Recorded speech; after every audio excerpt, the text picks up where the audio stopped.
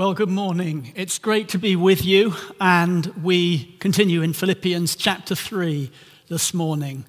We'll pray first, but I'd love to just share with you a word which happened in our prayer meeting just before this service when Danny, our drummer, prayed a prayer talking about the fact that we're all longing to get out of lockdown, of course, but that also over the last 12 months, God will have given each one of us unique insights from this time.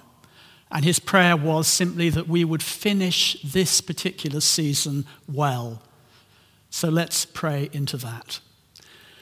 Lord, we're really grateful that in 3 weeks' time we'll be gathering here in person. And at the same time, we want to just extract every drop of juice, every lesson that you have for us from this period of lockdown in the remaining time. And so, Lord, would we come to your word this morning with that in our heart. In Jesus' name, amen. Well, Simon gave a great talk last week about Paul seeking to know Christ. In the words of Paul, to gain Christ and be found in him. And this too is where our passage begins today. But it also begins with why Paul is seeking Christ so longingly. And that's down to one fact with which Paul begins, that Christ Jesus took hold of me. Christ Jesus took hold of me. We've heard about that in Acts chapter 9. You'll remember Jesus reveals himself to Paul as he's on the way as Saul to Damascus. He falls from his horse.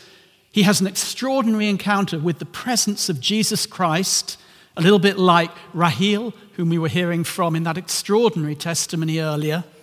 And then Ananias comes and lays his hands on Paul and prays for him, for the filling of the Holy Spirit. And then Jesus takes hold of Paul and gives him this calling to go and proclaim the name of Christ to the Gentiles. This was a mystery and a wonder which Paul could never forget.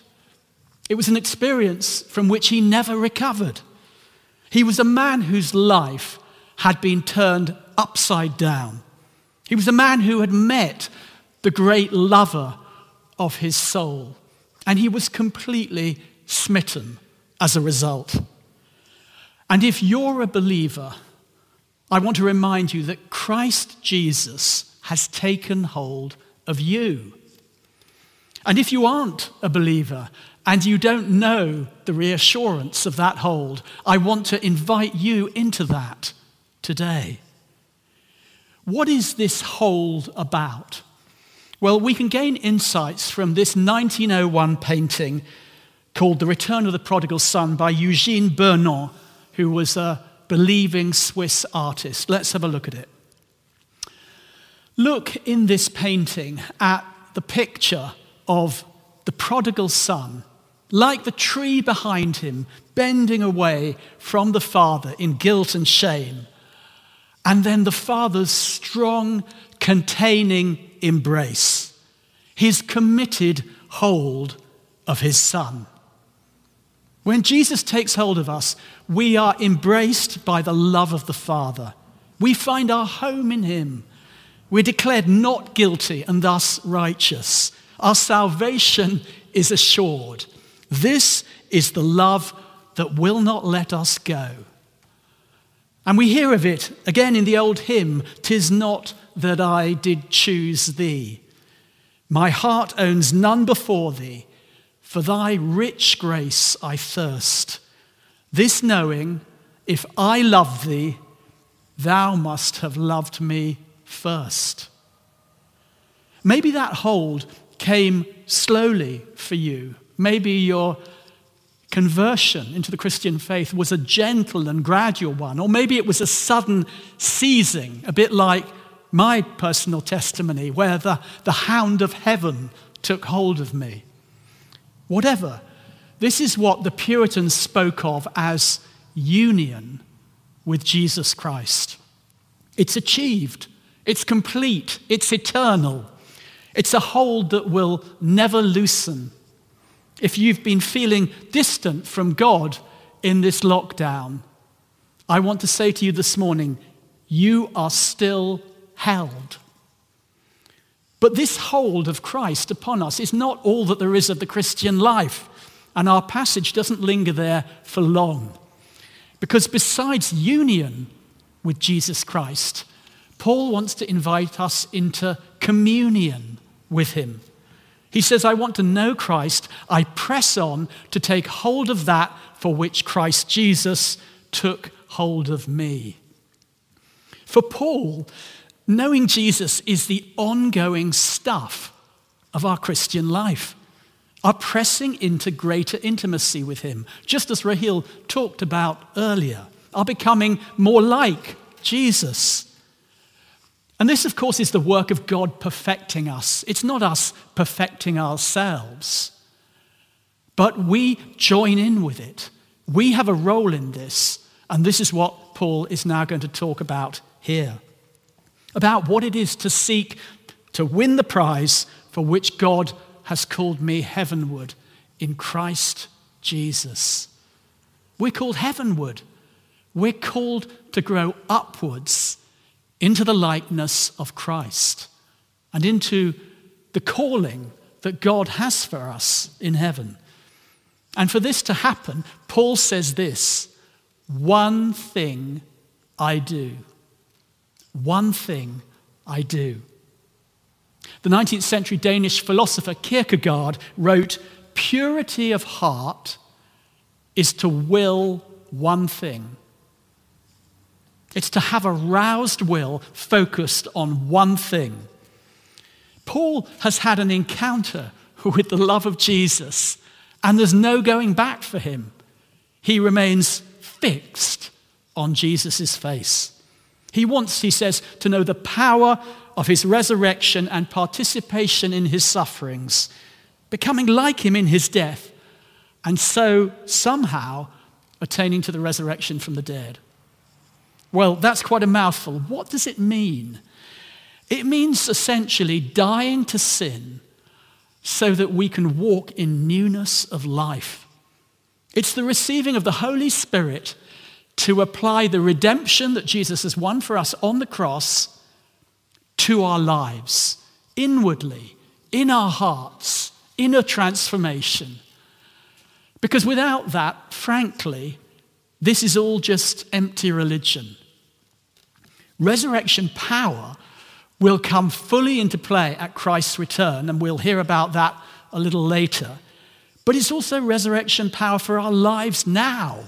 It's available to each one of us who hunger and who thirst.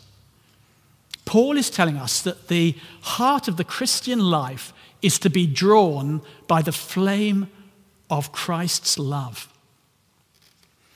I remember when I was a theatre director attending an acting workshop where a very passionate Italian director was tutoring actors in how to represent love on stage. And he gave them a little acting exercise. They had to imagine that they were standing at the end of a pier looking out to sea, and their beloved was departing on a ship.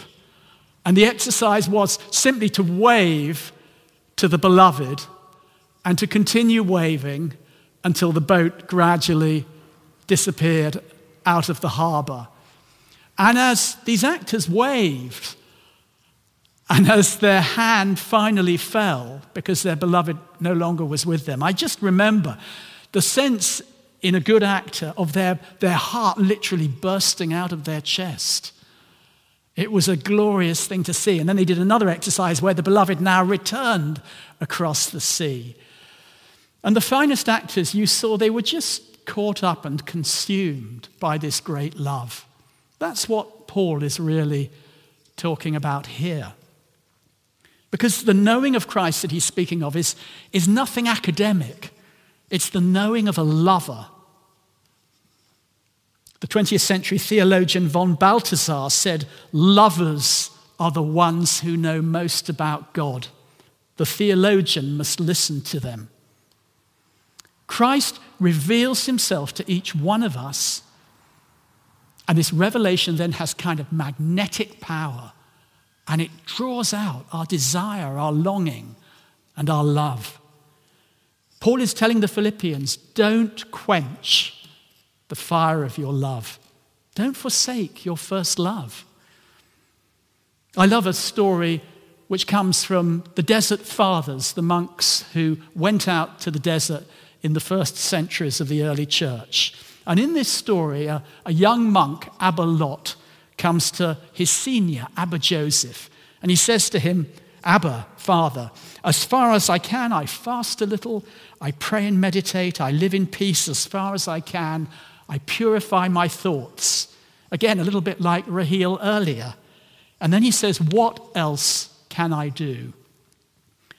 And the account says the old man stood up and stretched his hands towards heaven, and his fingers became like 10 lamps of fire. And he said to the younger monk, if you will, you can become all flame. If you will, you can become all flame. This is what Paul is encouraging us into, to respond to the single-minded, focused love of Jesus with a single-minded love of our own, and to become all flame. And for him, this unceasing hunger after Jesus is what he calls maturity. All of us then who are mature should take such a view of things. And now he's going to go on and he's going to describe 4 practical marks of maturity, very, very helpfully for those who seek to be lovers of Christ and to grow in their faith. Let's have a look at these 4 marks. The first one is honestly recognize that you've not yet arrived at your goal. Paul says, brothers and sisters, I don't consider myself yet to have taken hold of it, to have taken hold of the resurrection power of Jesus. This is Paul, the great apostle, the epic church planter, the bringer of the gospel to the Gentiles, the man who's chained to a Roman guard at this very moment. And he's saying, there's more. I'm not the finished article. There is a long way still to go. Paul, who's been caught up into the third heaven, is here saying humbly before Jesus that he's still missing out on the full riches that Jesus has won for him. This is where we start. We name the reality of our spiritual lives and we admit there is more. I haven't yet arrived. I haven't yet experienced all that I might. And this mix of humility and hunger, it's so attractive. We had a fantastic Tuesday evening this week at Saints Alive, the course that Christopher Landau and Simon Ponsonby are running, where I had the opportunity to be in a small group with a group of mature Christian saints in their 50s, 60s, and 70s, all people who were still hungering, still answering yes when we asked them the question, do you want to be filled with the Holy Spirit? They knew that there was more. Secondly, Paul says we need to forget what is behind and press onwards. He says, forgetting what is behind and straining towards what is ahead, I press on towards the goal to win the prize for which God has called me heavenward in Christ Jesus. Why does Paul encourage us to forget what is behind? Well, Raheel was talking earlier about being in the presence of Jesus. And it's really hard to be in the present if we're still facing to the past. Past mistakes, past failures can paralyze us.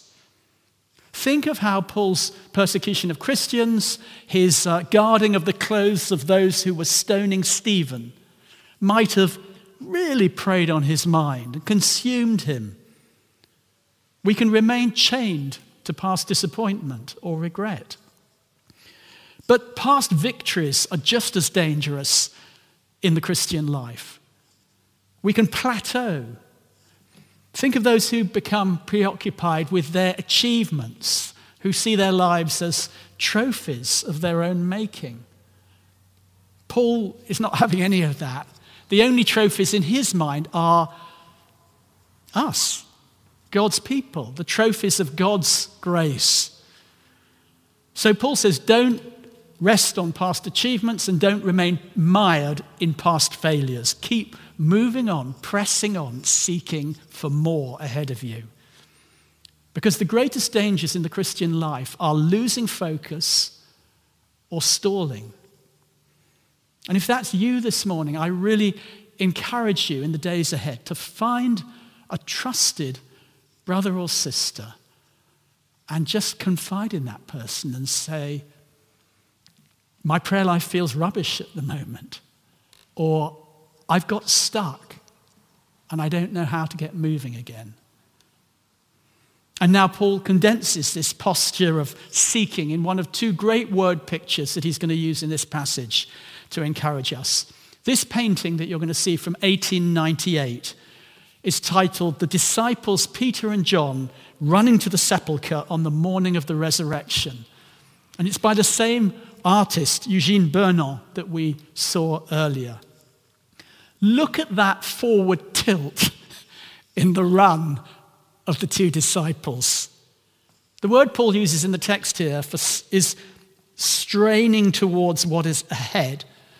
It's the word used of a racer going hard for the finish line, like these two men look like they're doing here, utterly focused on the goal that lies ahead.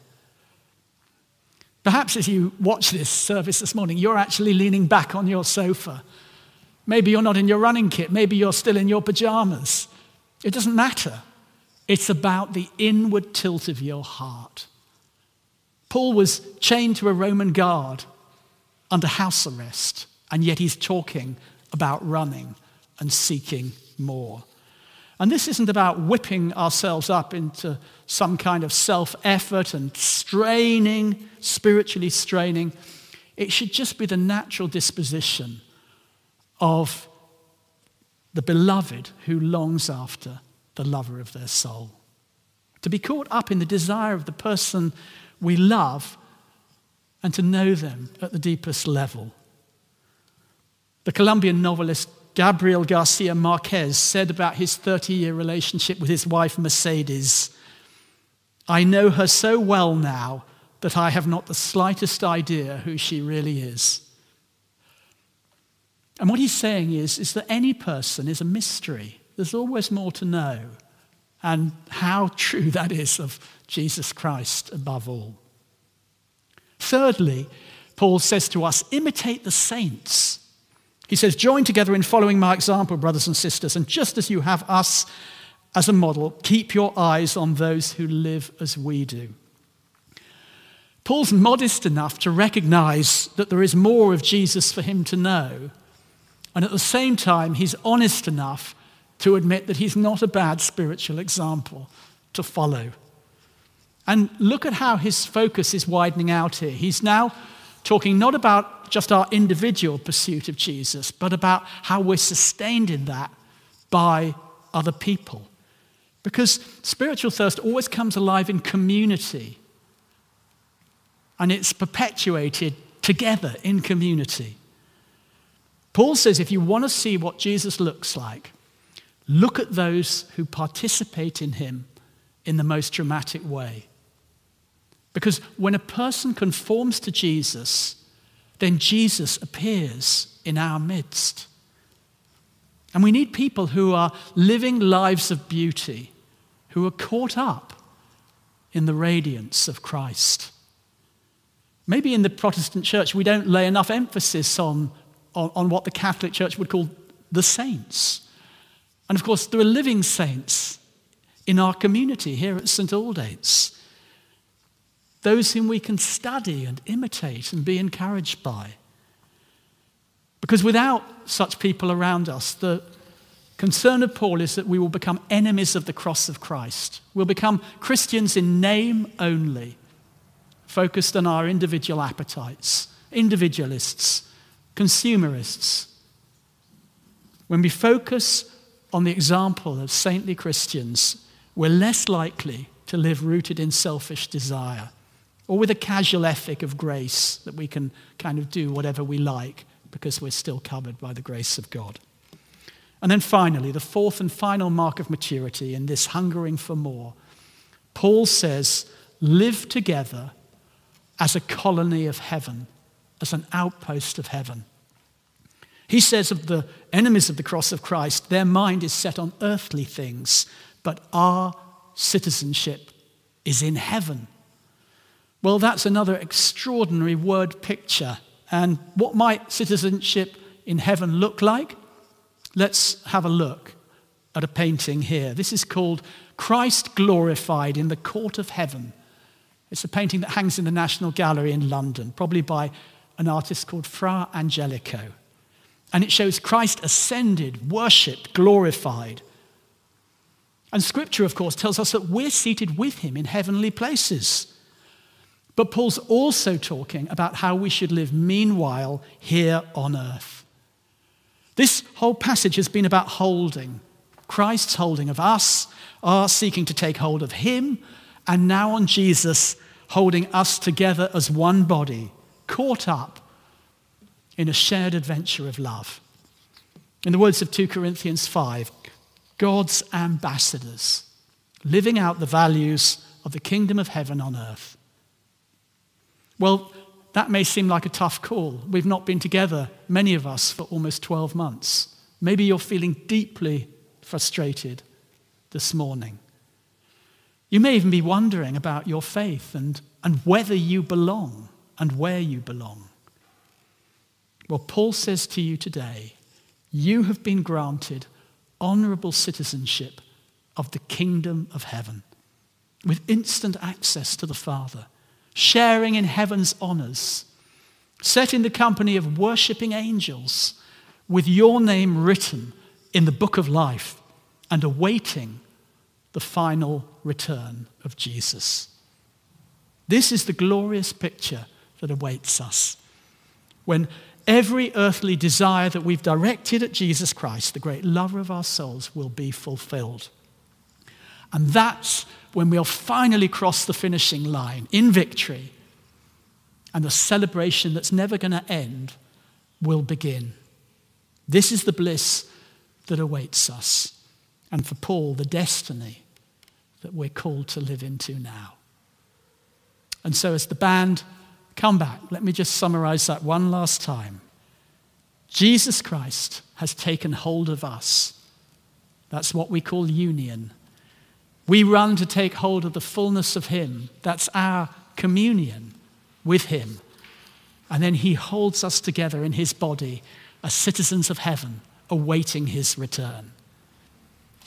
He is returning, and he will bring this love story to fruition.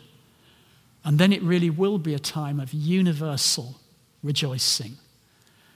And we'll be eternally together with Jesus, caught up in his glory, pure in heart, and truly, in the words of that desert father, all flame. Let's pray before the band lead us in a song. Come, Holy Spirit. And I want to offer a prayer for anyone here who doesn't yet feel that they've given their life to Jesus and that they know that hold of him upon them. Here's a prayer that you can pray. Lord Jesus, I want to know this hold. I want to know this embrace. I want to be caught up in this love story. And so now I turn away from the things I've done wrong, the mistakes I've made, and I set my face on you. Thank you for the cross. Thank you that you have risen and you long to give me resurrection power for a new life. I give my life to you this morning. In Jesus' name, amen. And if you simply want to hunger more and to press into Jesus this morning, St. Augustine says, "Thou hast put salt on our lips that we might thirst for thee." And so, Lord Jesus, we pray for that. We pray for salt on our lips, that we might thirst for thee more and more.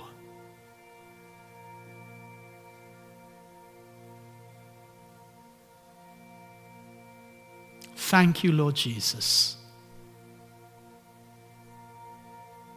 We commit ourselves to you. In your precious name, amen.